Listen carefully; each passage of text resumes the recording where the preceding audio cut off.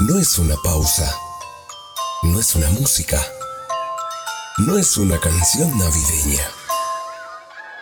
Es más bien un pequeño y humilde homenaje a todos los niños en su día.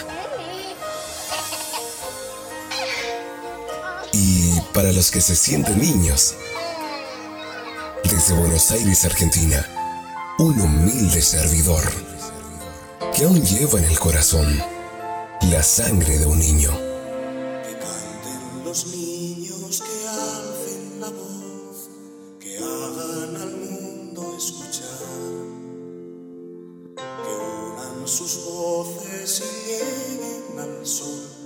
En ellos está la verdad.